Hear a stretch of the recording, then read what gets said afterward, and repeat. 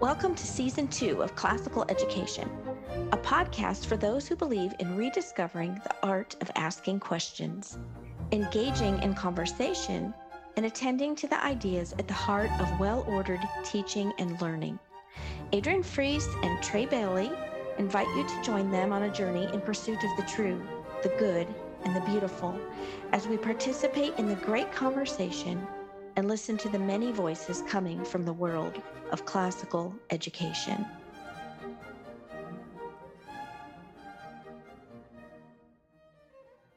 Welcome back to part 2 of literature with Dr. Laura Eidt and Robin Johnston. And we are going to dive a little bit deeper into narration on this episode. We want to talk a little bit more about ways to assess narration, objections to narration, and also then get deeply into the types of books that ought to be read to children, books for them to read on their own, books that parents read out loud, transitioning to middle school and then high school. And you'll get to hear a lot of our favorite books. We're going to have fun on this one. Okay. So let's dive into ways to assess narration. We know this is like $1 million question that teachers ask. I know that after the last episode, a lot of teachers were asking, how do I assess narration? So let's dive into that. And I know, Robin, you've done a great job at creating rubrics for Yes. classical education. So let's start with you on ideas for assessing narration. Okay. Well, all assessment is by nature either objective or subjective. Objective narration is when there is only one right answer. A question is either true or false. It can't usually be both. Or it's the correct multiple choice D or C or what have you. Or your narration, your assessment is subjective, which would be things like essay questions or short answer questions, projects, performances, that sort of thing, in which the teacher's subjective opinion of mastery is required. Okay.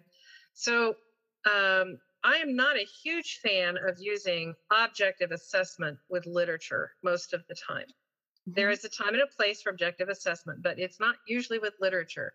And it harkens back to what Laura said earlier about how one work can speak to 3 or 4 different people in 3 or 4 different ways. And if I only allow one right answer to what is the climax of the story of the Secret Garden, and someone else had a different opinion that is entirely justifiable and that they could defend, then I've counted them wrong when I shouldn't have. So I always preferred with literature to use more subjective forms of evaluation. And I found that rubrics were a great way to do that, because they are pretty much entirely subjective based on what you insert as your criterion, but they look objective, especially to people who don't really understand subjective assessment very well. It looks like the child is being graded in a very uniform way, and to some extent they are, but it really is a very subjective thing. So on a rubric for, let's say, the Secret Garden, I might have a child give a narration, and my requirements would be that they hit most of the main points of the events in this section of the book, and that they used some of the author's own words and some of their own words, and that they kept things in order, and that there were details shared. Mm-hmm. Okay, so there's 5 points of assessment. They could be worth 10 or 20 points apiece. And I would decide, okay, they did a really good job on this one. That's a 20. They did a pretty good job on this one. I'll give them a 16 or a 17. And it adds up to 100, and there's your daily grade. And then you just file that little rubric away. And of course, you can rewrite rubrics in the blink of an eye. Mm-hmm. If you keep a blank template on your computer, you can just toss your questions in there and print it out, and off you go.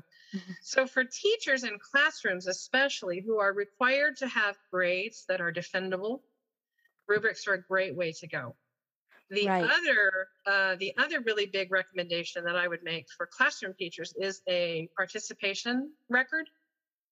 I used a seating chart for my classroom, and I simply had the children's initials or their numbers, because children are often numbered in schools. And as we were having a discussion, I would make a little check mark next to their desk on my little chart okay, that was a good comment. And if it's a really good comment, I'd put a star.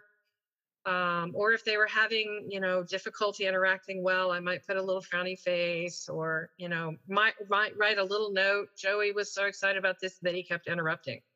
Hmm. Uh, and then again, I would give a subjective grade to their participation for that day. And I would save that chart in a folder in case a parent ever had a question about why little Joey got an 85 that day.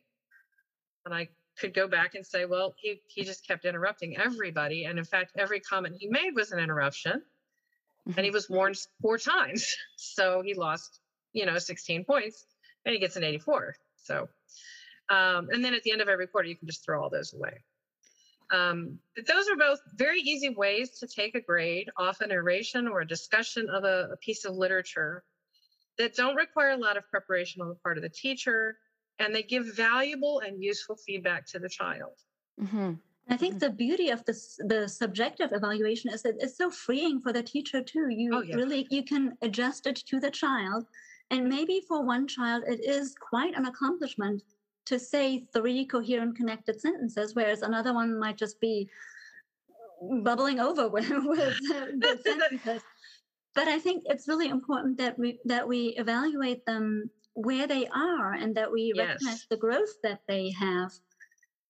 As I think Yes. that's that reminds me of the story that you told earlier, Adrian, about that on the last episode, about that little boy um, who made a tremendous growth through narration. And I think that should be, I mean, that's an A Yes. right there, even though his narrations maybe weren't perfect. Right. But the change.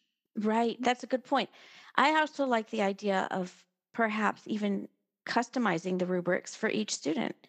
And you can. There's Yeah. no reason not to. And allowing, hey, I know that this student it really struggles with vocabulary, using the words of the author. And you can sit the child down and say, hey, your narrations you do a pretty good job telling it in sequence, but you're struggling with not using some of the vocabulary. So can we make that your goal for this semester, that when you narrate, you're going to try to at least include 1 or 2 words from the story, or whatever. I mean, and I think that, or speaking up, even using your voice correctly in your narrating can be part of the rubric. If you have a child who just narrates so quietly that they're mumbling, that it makes it difficult for a whole classroom to do group narrating if they can't Yes. hear what another student is saying. And so mumbling, Yes. and that's another really important part. Learning good speaking habits is Mhm. part of narrating. Yes. And it's perfectly fine to customize for each child, because what you're aiming for is for each child to improve on their own baseline. Correct. Not for Susie to get better than Jane, but for Jane and Susie to both get better than where they Right. were. Yeah, and there's a fine line here between the teacher using this as a checklist, and and the teacher using the assessment as a tool to help the student grow as a person. So I Yes. like that. And A third idea that I'd like to throw out there is to have small groups of students act out their narration. Mhm. This would probably be chaos in a second grade classroom, but in a middle school classroom or a high school classroom, I've had students do this, and it was a lot of fun to have, 6 or 7 eighth graders acting out Frederick Douglass's autobiography, or acting out, something from the Federalist Papers. It's fantastic to see what they come up with, and they remember it for years afterwards.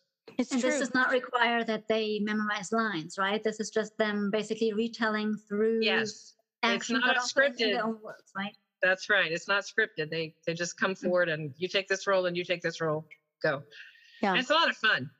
Yeah, it is. Another fun activity that I've seen done at schools. One teacher in particular that loved it, and her kids loved it, was when they would narrate. They were reading through the Iliad, or I think it was the Odyssey. They were reading through the Odyssey, and so they would read it aloud in class in turns, and then as they were narrating it, she would stand at the board and draw a picture of what they were narrating. Yes. And they loved it. And she said after about a week or 2 of school, they were raising their hands saying, "Teacher, can I come up and draw?" When, Mm. you know, and so when I came to observe the classroom, the kids were just so into this and they were getting up and drawing the narrations and it was beautiful and it made it exciting for them. And I think so also for the teacher to sort of find a way that narration can be delightful for her or him helps narration become a delightful experience for the students. For her, sketching stick figures up on the whiteboard was a delightful experience. For another teacher, it could be something completely different. But Yes. bringing some sort of smile Play, and joy to some the play. experience. Yeah. We bring Yeah. play into the classroom. That's how children naturally learn, is by playing. Hmm. So Hmm. why do we not allow play in the classroom? Right. Yep. I And think we should encourage some play, reasonable, play. I agree. I agree. All right. So now we're going to talk about objections to narration. We've heard many different objections, and we'll tackle a few that we know are popular out there on the internet, and that we've had to deal with teachers that we've worked with piloting these programs. So, you want to list off some of them, Laura, and then we'll tackle them. Yeah, I mean, maybe the most basic one is just that children don't like it or that they find it too difficult, that they won't speak, that they don't know what to say. And I think that is easy to remedy by just going back to some of the things that we were talking about last time, helping them visualize the scene, also really not overdoing it at first, Yes. maybe not expecting them to retell an entire chapter, but just 2 pages, just maybe a couple of paragraphs. So start small. And also, you don't need to expect them to be able to retell everything and every little detail right away. This might be a little bit easier to do in a school setting where you can call on different people to contribute different ideas. For homeschoolers, when they're just one on one, it might feel like my child has to do it all. In that case, I would say just make it more of a conversation. The child starts out with something, or that maybe the parent starts out with a few ideas, and then what do you recall? What happened next? And then they say a few things, and then you can insert your ideas again. So it's not necessary for one child to be able to retell an entire chapter perfectly right away. I I think that, agree. Thank you for bringing that up. Amen. That is a huge question in the homeschool community. It was something I struggled with as a homeschool mom. It was a struggle for me. And Charlotte Mason, when she came up with this, kind of rediscovered this method that Quintilian was a huge fan of and used in his teaching. Um, but when she was developing narration as an art for her students, she was working with schools. I mean, she had like over 200 schools throughout England, and they were classrooms with multiple students and multiple grades of students, different levels of students. And so narration, I think, is easier to do when you have a classroom of children because they want to contribute. Oh, I remember something that happened next. Oh, I remember something. Oh, I remember a detail. And all the Mhm. hands are shooting up and they all want to add to it. And that's why it was funny when I started to train teachers at schools and watch this happen. I finally understood Charlotte Mason's words when she said the children delight in narrating because my children at home did not. Because I didn't realize how you could do it in this way. And I agree, Laura, that asking questions and even for classroom teachers that are new to this, asking some questions during the narration is good. What happened next? Oh, tell me more details about that. It's fine to stop a narration if the kids are kind of dry with it and they're not really going anywhere with it. A lot of these kids are only used to summarizing. If this is new to them, they're just used to giving a summary. And so being able to say, well, tell me more details. Or if one, well, I had a little boy, he was narrating Courage of Sarah Noble a few weeks ago, and they were talking about the dad in the story. It was kind of the beginning of the book. And he said, well, he was a country man. And then he just kind of stopped and didn't say anymore. I said, well, tell me more about him being a countryman. How do you know he was a countryman? Mhm. And when I said that, he was able to then narrate details that the story had told about the dad that defined what a countryman was, Yeah, right? that's a beautiful example. Yeah. Excellent. So Excellent. it's totally fine to insert those questions And you're not destroying the narration or ruining, their thought process. You're giving them a hand in helping them express what he already knew. He was a countryman. He just didn't know how to express the details of what he had remembered from the story until I asked him. Yeah. So I would say too, another way to take some of the stress off, especially with homeschool, is to not grade narration at all for the first 4, 5, 6 months of doing it at all. agreed. We're just going to talk about books. We're just going to talk together about books. And in the classroom, you can do the same. We're going to learn about how to talk about books. I agree. And just Right, don't even especially- worry about grading it yet. Yes, especially since, like we said last time, the main purpose of narration is to assimilate what you read, to synthesize what you read. It's not an evaluation at first. Right. You can use it as such at some point and occasionally, but the main purpose is for the child to synthesize, to assimilate what they have read. And The you beautiful destroy them. story, the beautiful Yes. truths of the story. Yes. That's right. And just because something is too hard doesn't mean that we ought to stop doing it. No, we just should be changing the way we do it, maybe. I think that's a really important point, too. Very My important. kids all play the piano, and there have been many tears, and there are many moments of where they really hated that. But we didn't drop piano, and we also didn't stop that particular piece that was difficult. We just changed the way we practice. Maybe they're not ready for playing it hands together yet, or maybe they're not ready for an entire line hands together. Or Maybe slow the beat down or something. Exactly. You adjust the way you approach it, but you don't have to stop completely.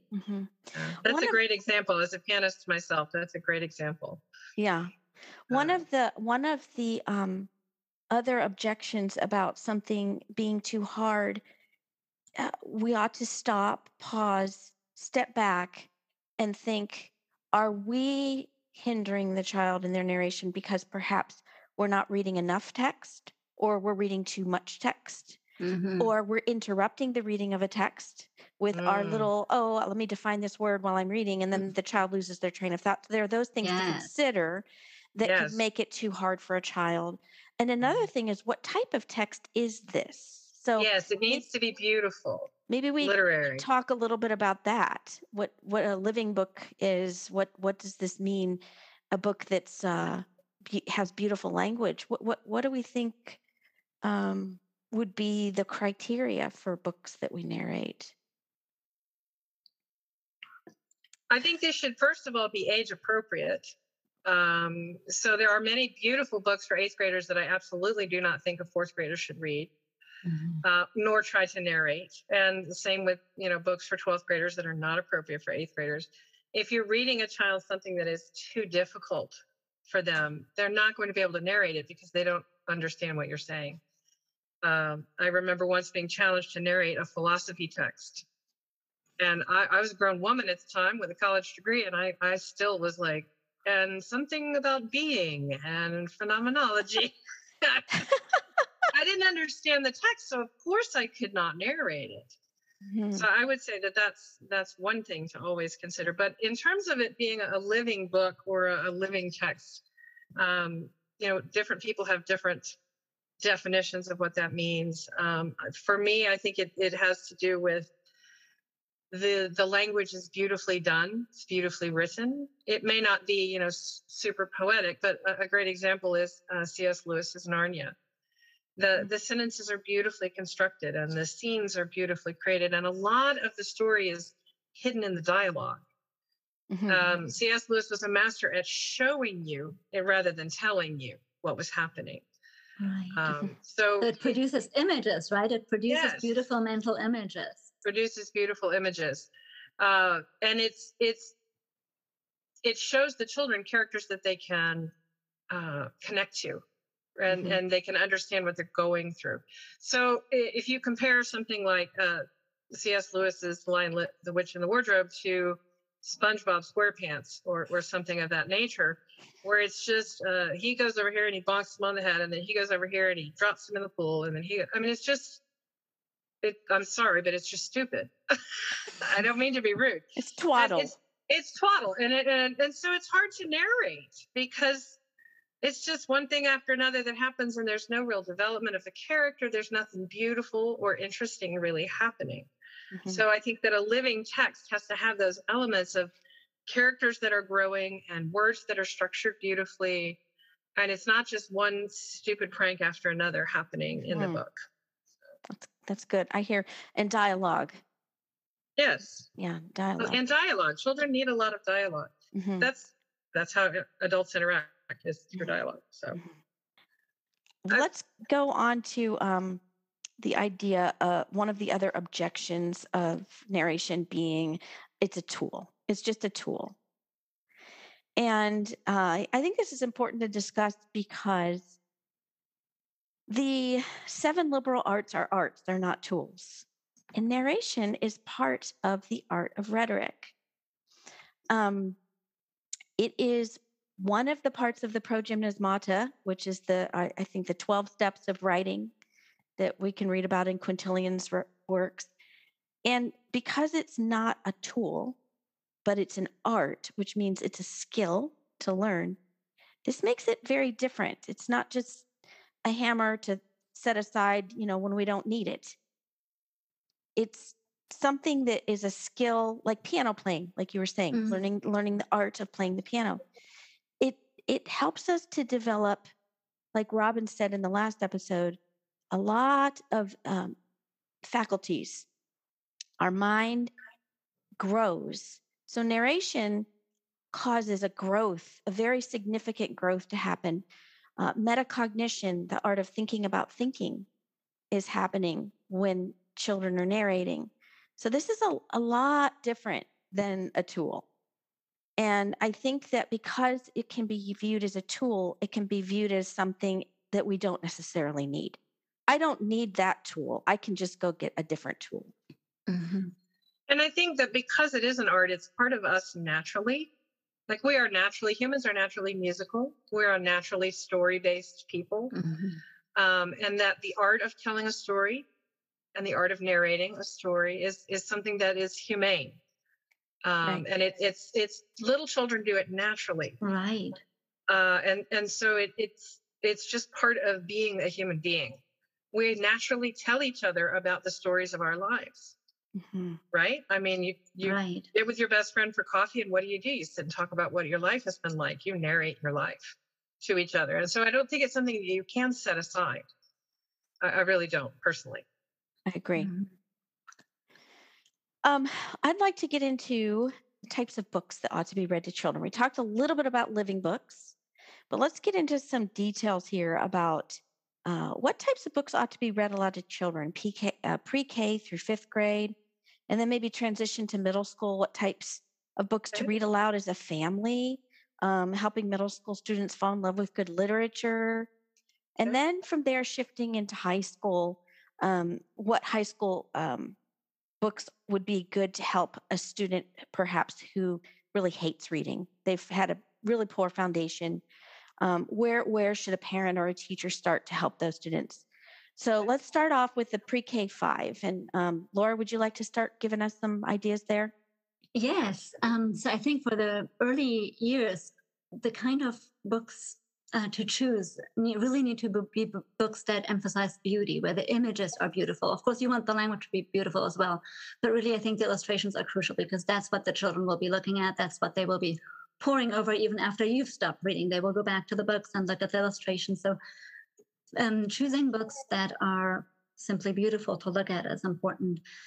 For the very early years, I think the Eric Hall books are lovely. They're so colorful and they have beautiful, simple images. Jan Brett, I don't know if I'm pronouncing her name correctly. Jan Yes. Brett, is that right? Yeah. I think her illustrations are just amazing. She Yeah. adds so much detail, and usually they have kind of a margin around the Yeah. page that has other elements, maybe something else that's going on in the story at a different location or that's coming next. Those are so rich. So sitting down and reading that, the child has so Mhm. much to see and to think about. I So I think remember when my daughter Elizabeth was 5, and she was in kindergarten at a public school at the time, and she came home with a Jan Brett book and just loved it. and told me it was her favorite book. So we went to the library and found a whole bunch more Jambrett books, and she just loved Jambrett. She was one of her favorite picture book. And I think you're right. I think that the little marginal illustrations around, Yeah. Tasha Tudor's books are kind of like that too. Yes. Marginal yes. illustrations. I'd like to put a plug in for Jerry Pinkney's books. Jerry Pinkney especially has done a lot of the fables, like The Lion and the Mouse, and The Tortoise and the Hare, and some of the more classic fairy tales like The Little Mermaid, and his illustrations are stunning. And in some cases, there are no words. It's just beautiful illustrations that tell the story. And so the child can tell you the story while looking at the beautiful pictures, which is narration right there. Yes, he has also illustrated Rikki Tikki Tavi. Yes, and that's beautiful. A wonderful book. I think that's the book that when my son was maybe 3 or 4, he was obsessed with that story, and I think it was partly because of those illustrations. They are so wonderful. In fact, he always wanted to act out that story, and at that time, my second son was born. He might not like that I'm telling the story, but since he was a baby, he couldn't really act it out with us. So he was Chuchundra the muskrat. So to this day, his nickname is Chooch because he was Chuchundra the muskrat in that story. Oh, that's so cute. That's so cute. Is there a particular illustrator for that book that the Jerry Pinkney, the one that it's Jerry, it's the same. Pinkney. Okay. Yeah. Sadly, he passed away last fall, but his books are amazing. His books are amazing. I'll look at anything by Jerry Pinkney. So that's the kind of beautiful illustration. Yes. Well, and I think I would also, I would like to put a plug in here for Astrid Lindgren. I think it is such a shame that in the US, she seems to be mostly just known for the Pippi Longstocking books. And then people always tend to think that it's just a book about a naughty girl, which it is not. And she's written so much more. So she's written so many beautiful books about just sweet characters and a wide range of different, some very realistic, some more imaginative, fantastical. So there are a number of her books that I think are wonderful for the early years, like The Children of Noisy Village are really yes. For that's a great one. And I loved Astrid Lindgren growing up. My Son Mio, or Mio My Son, I don't Mio remember. My Son, yes. That is also a lovely one for the early years. A very beautiful good and evil story about a little boy. Now, are those chapter books that you would read out loud to your child? So The Children of Noisy Village, that is a chapter book, but it's a little bit more episodic than others. I think similar to Pippi Longstocking, you could read a chapter and just have that stand on its own and still understand what's going on. I think those two books, or not two, so The Children of Noisy Village has several books, and then Pippi Longstocking, I think, has at least 3. But for these two stories, there are chapters that sort of connect, but I think you can also just pick a chapter and read that. And I think My Son is a chapter book. Yes, that one is a chapter book, and you couldn't just start anywhere. You need to read that from beginning to end. What other books do you have? I mean, we could talk about books for like 24 hours, I'm sure. Well, I'd like to put in a plug for classic fairy tales. And I know Laura agrees with me on that, and it's something that she and I have discussed. I think they're always an excellent choice. And there are so many. There are, you can get fairy tales from any country or culture in the world. And children will begin to notice, gosh, this is kind of like the other story that we read, like there's a Cinderella type story in almost every culture. And so that must be a common human experience, to feel left out of the family and to try to persevere against that sort of thing. Well, and we can put some specific recommendations in the show notes. We can put that together and have those there. Do you have, there was something else you were going to, you said fairy tale. Well, I mean, I think maybe. Go ahead. Go ahead, Laura. Go ahead. Well, with regard to the topic of fairy tales, I think a common objection is that they sometimes are rather violent. Yes. That they might not be appropriate for these early ages, for these young children. But I think it's really important to remember that a 4 or 5-year-old experiences the kind of violence that is in fairy tales very differently from an adult, and especially if they've not been growing up on TV or in violent video games. What they visualize is what they're capable of visualizing. And if they aren't exposed to violence, they won't visualize the blood gushing out from someone who. So, for Right. example, in the fairy tale of in the German version, in one of the older German versions of the Cinderella story, the two evil stepsisters, they each chop off their heels and their toes so that they will fit into the golden slipper. But I think a 4 or 5-year-old who hears that, it's not described in graphic detail, first of all. It's just mentioned that they do that so that they will fit into that shoe and can go with the prince. So this child won't imagine the blood gushing out from their feet. They won't imagine the long-lasting consequences of the self-mutilation, right? They will just think about how these two very selfish girls are doing harm to themselves in order to get something that wasn't theirs, that they shouldn't have. So that's an important message for them to hear and to reflect about without, it doesn't really matter, right, in the sense what happened to these girls. It's this idea that they were doing something very foolish in order to get something that wasn't theirs to begin with. Right. Right. I think even if there is some violence in fairy tales now and then, they are not by nature violent stories. Mm-hmm. And they do not glorify violence, and they often do not describe it in any detail at all. Mm-hmm. So I don't think that I really have any concerns about that. Well, it reminds me of when I had Benjamin and Eden Lida on my show for talking about Shakespeare. Mhm. And he said children don't struggle with Shakespeare either because the same reason. He said they already know dragons exist. Mm-hmm. They already know there's evil in the world. They already know that. So there's no reason to try to shelter them from it, if you will. Right. And there's a definite element of sheltering and protection. I'm not saying never to, but wouldn't it be better to read fairy tales to your children than to let them watch movies? And So much better. there are people who are kind of Or even Saturday morning cartoons, which are relatively violent. I mean, yeah, it's true. It's true. It's true. Yeah. It's true. So a third thing that I would speak to for little children is poetry. Mm-hmm. Children love poetry, and there's so much good poetry for children. I mean, classic nursery rhymes are obviously one choice. Children's poets like Jack Prelutsky or Shel Silverstein, or, there's so many out there. Robert Louis Stevenson has a number of beautiful poems that little children could even memorize. Mm-hmm. And they love to memorize.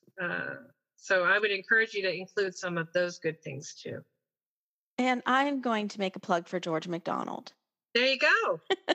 The Princess and the Goblin. The Princess and the Goblin is one of my absolute most favorite books. I also love The Wise Woman.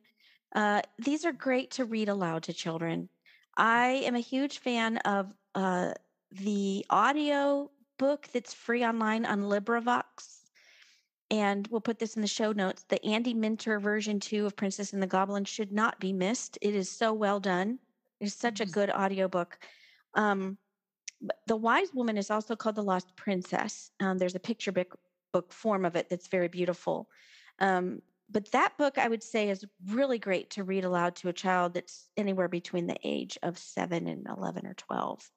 I read it out loud to my girls a few times. It's a beautiful story. And not all of George MacDonald's stories should be read to children, but Undine is another one. I'm not even sure if I'm saying that correctly. It's an old French fairy tale. It wasn't actually written by George MacDonald, but it was one of his favorite fairy tales. He said it was the best fairy tale ever.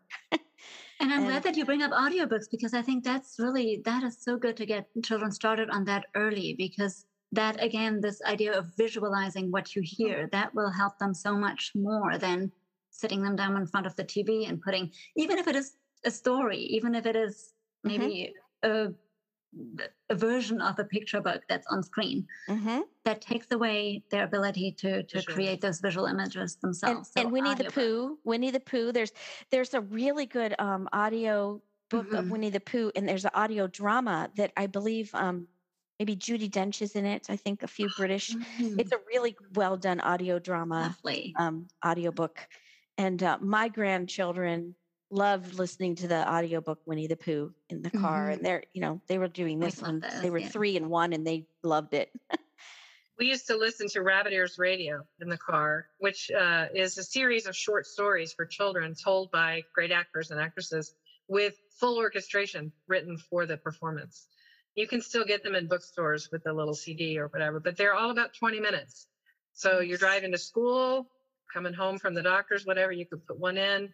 We're all going to listen to a story together and visualize it. And nobody's on their phone and nobody's on their iPad. Mm-hmm. I wonder And if we're any. experiencing it together. I wonder if any Rabbit Ear Radio episodes are on YouTube, even maybe. They might be, but I would hope that they don't have video. I hope that it's just audio. Right. Any other books? I mean, we could list a whole bunch, but anything by Barbara Cooney or Tommy DePaola or Delaire or William Steig. I mean, there's a bunch. Yeah.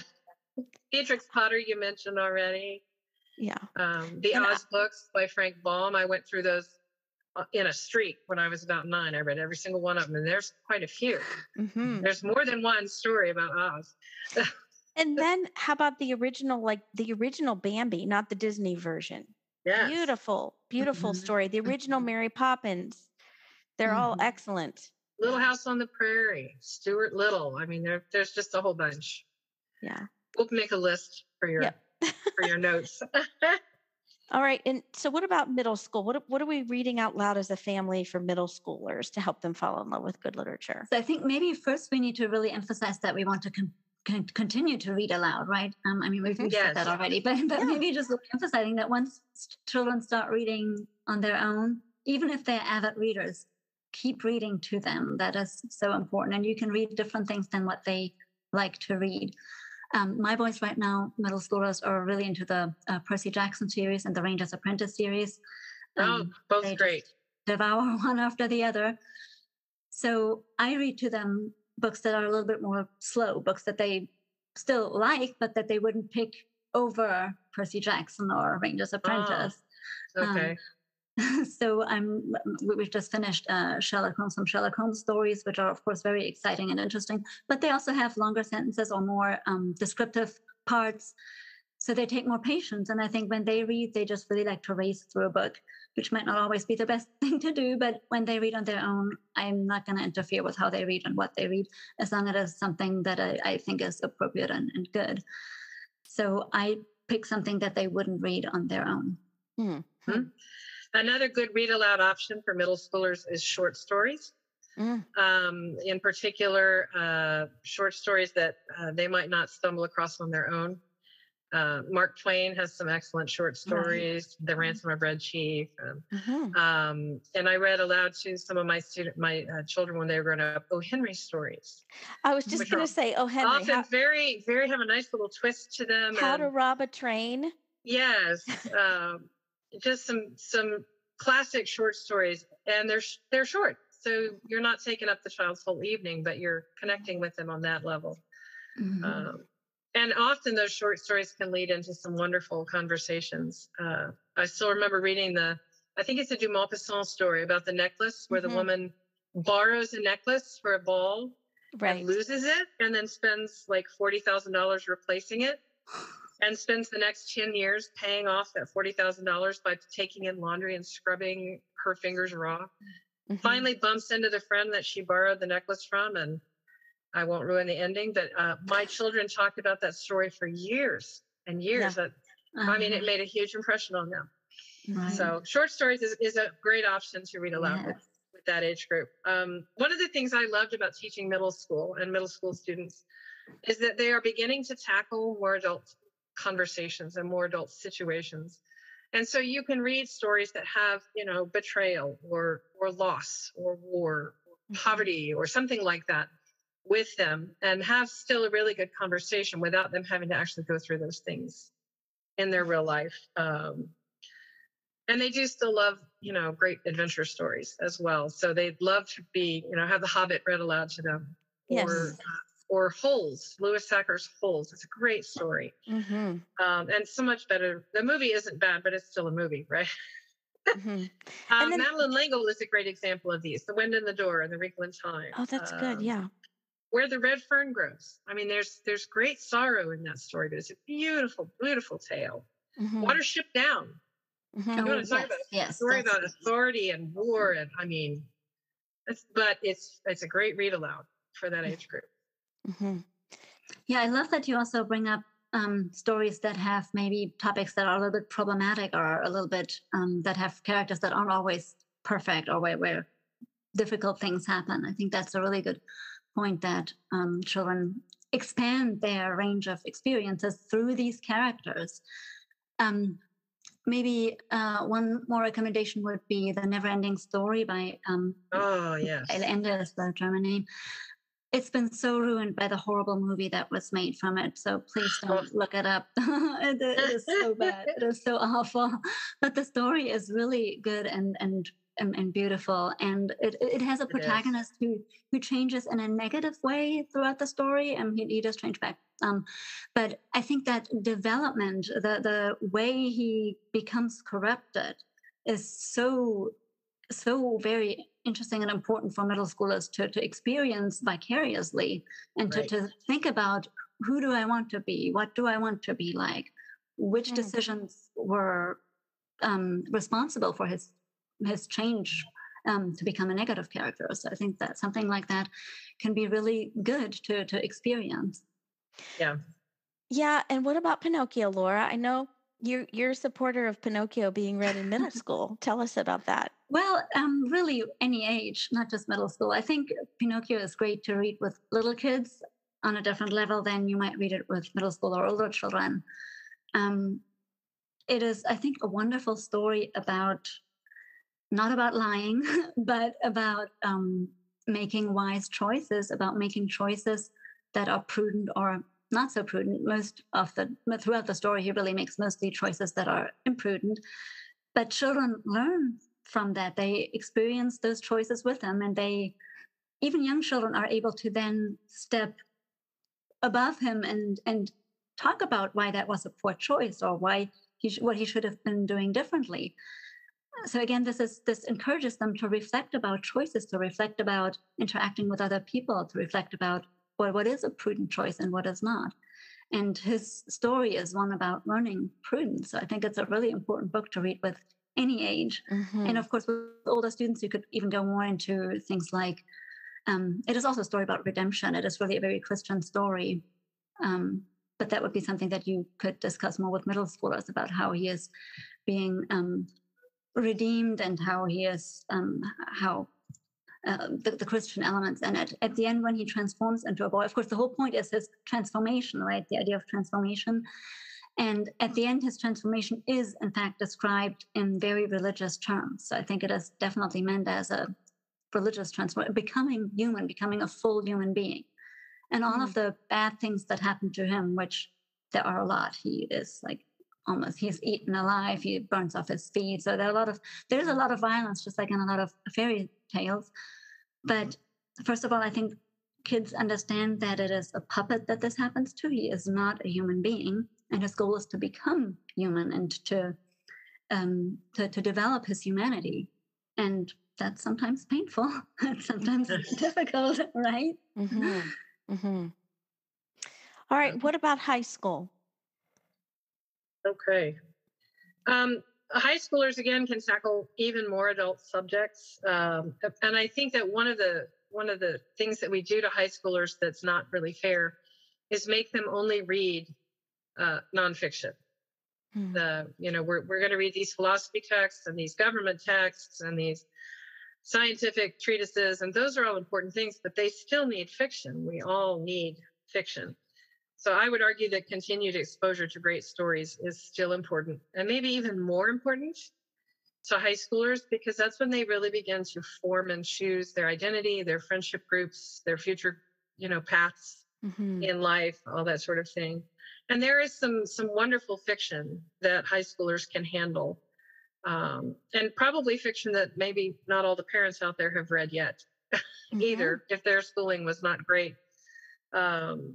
Things like Paradise Lost by Milton, something that you can read with them, read aloud to them, and discuss. Dickens, I'm a personal fan of A Tale of Two Cities, as I think his greatest work. We can argue about that. Or, stories about heroes, heroic men and women throughout history.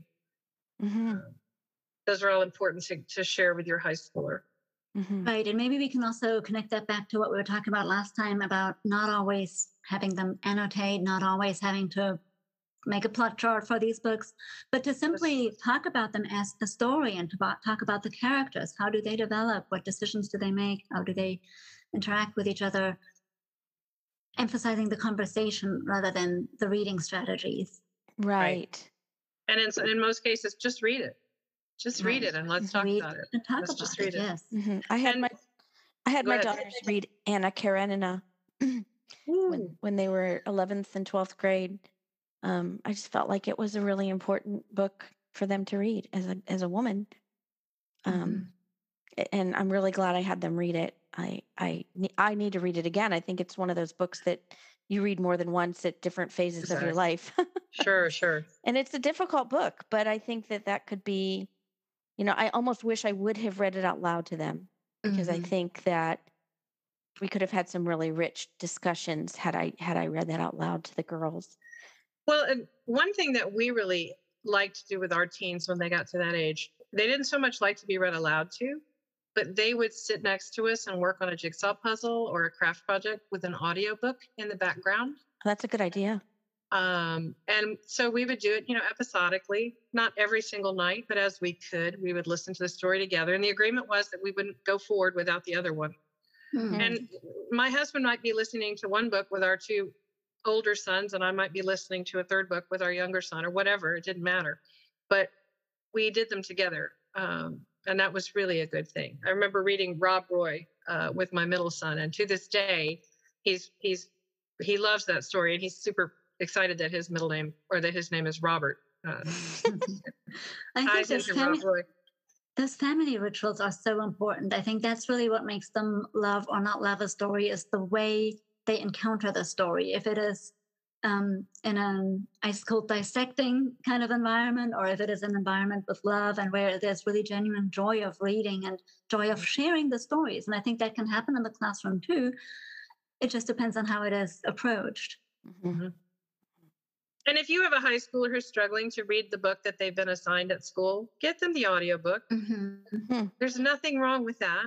They're still having to do all the mental work of processing the language and doing the visualization, but it just takes away the step of the eyes having to translate the symbols on the page. We had a daughter was profoundly dyslexic, and she did almost all of her reading by audiobook. She still does, and she probably reads as much as I do, even though she has a great difficulty reading, because it's okay to do it by audio. So she does, That's awesome.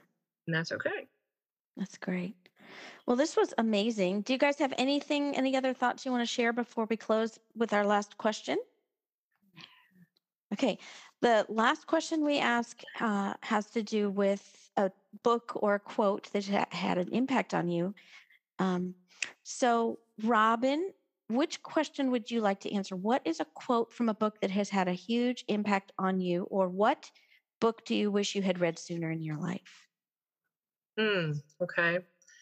The quotes, I could go on for days and days, but I think I'll do the second one. I postponed reading Les Miserables by Victor Hugo until I was in my late 30s. I avoided it in high school by choosing other books, and I avoided it in college, even though we read epic literature. It just didn't appeal to me because the name of it is The Miserable Ones. And I didn't want to read a book about miserable people, especially one that's 987 pages. But when I finally did sit down and read it on the advice of my spiritual director, I was absolutely blown away. It is the most lyrical piece of fiction, and the characters are so beautiful, and there's so much redemption in it. And to this day, the bishop in that book is my role model. I want to be just like him in my Christianity and in my generosity and in my forgiveness of others. It made a huge impact on me, and I wish I had read it when I was 16 and not 36. You might have read it differently, though. I might have, but it might have helped me in my path a little bit too. That's good. All right, Well, Laura. since we were talking about children's literature, I hope you'll forgive me for bringing up a children's book again. So the book that I've read and reread throughout my childhood is, again, by Astrid Lindgren, my favorite author. It's called Ronja, the Robber's Daughter. And I think growing up, I read that Oh, a lot, many, many times. And I've also enjoyed rereading it with my children.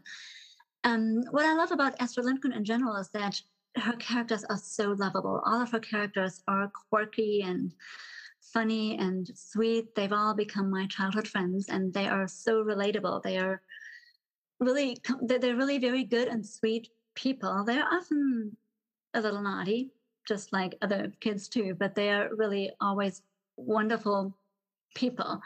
And Rania in particular, I like. So it is a story of a coming of age about friendship, about family, independence, but also adventure. So I think it has something for everyone in the family. If you, as a family, read aloud, I think it would be really great. It's set in a kind of a medieval Robin Hood forest, but it's also inhabited by fairy tales, mythological creatures. So it's kind of a really interesting world that it's set in. And it's the friendship between the boy and the girl in the story is so pure and sweet and innocent. It's, as an adult, you can definitely see that there's a developing love interest, but it's not a romance. It's just a beautiful, pure friendship with its ups and downs, but it's just a really beautiful story about friendship and coming to terms with conflict and what was it called? A lot of Rania, the Robber's Daughter. Okay. Oh, I've seen that. I've seen it, and it looks really good, and the illustrations are really pretty. I remember the color. They're lovely. They are. The cover of the book is real pretty. Mm-hmm, mm-hmm. Yeah. All right. Well, this was so fun. Thank you, ladies, so much for coming on 2 episodes. This was a long interview, basically, with both the episodes. I appreciate your time, and I know this is going to bless a lot of people. Oh, thank you for having us. Thank you for having us, Adrienne, and thank you all for listening. Yeah. Thank you so much for listening. We invite you to experience the art of teaching through interactive learning communities at our Patreon page. Visit patreon.com/classical education. Also, be sure to join the conversation on our Facebook community at facebook.com/groups/classical education. We are a listener-supported podcast, so your support makes this podcast possible. As the great artist and educator John Ruskin once wrote, "Well, my friends, the final result of the education I want you to give your children will be, in a few words, this. They will know what it is to see the sky. They will know what it is to breathe it. And they will know, best of all, what it is to behave under it, as in the presence of a Father who is in heaven."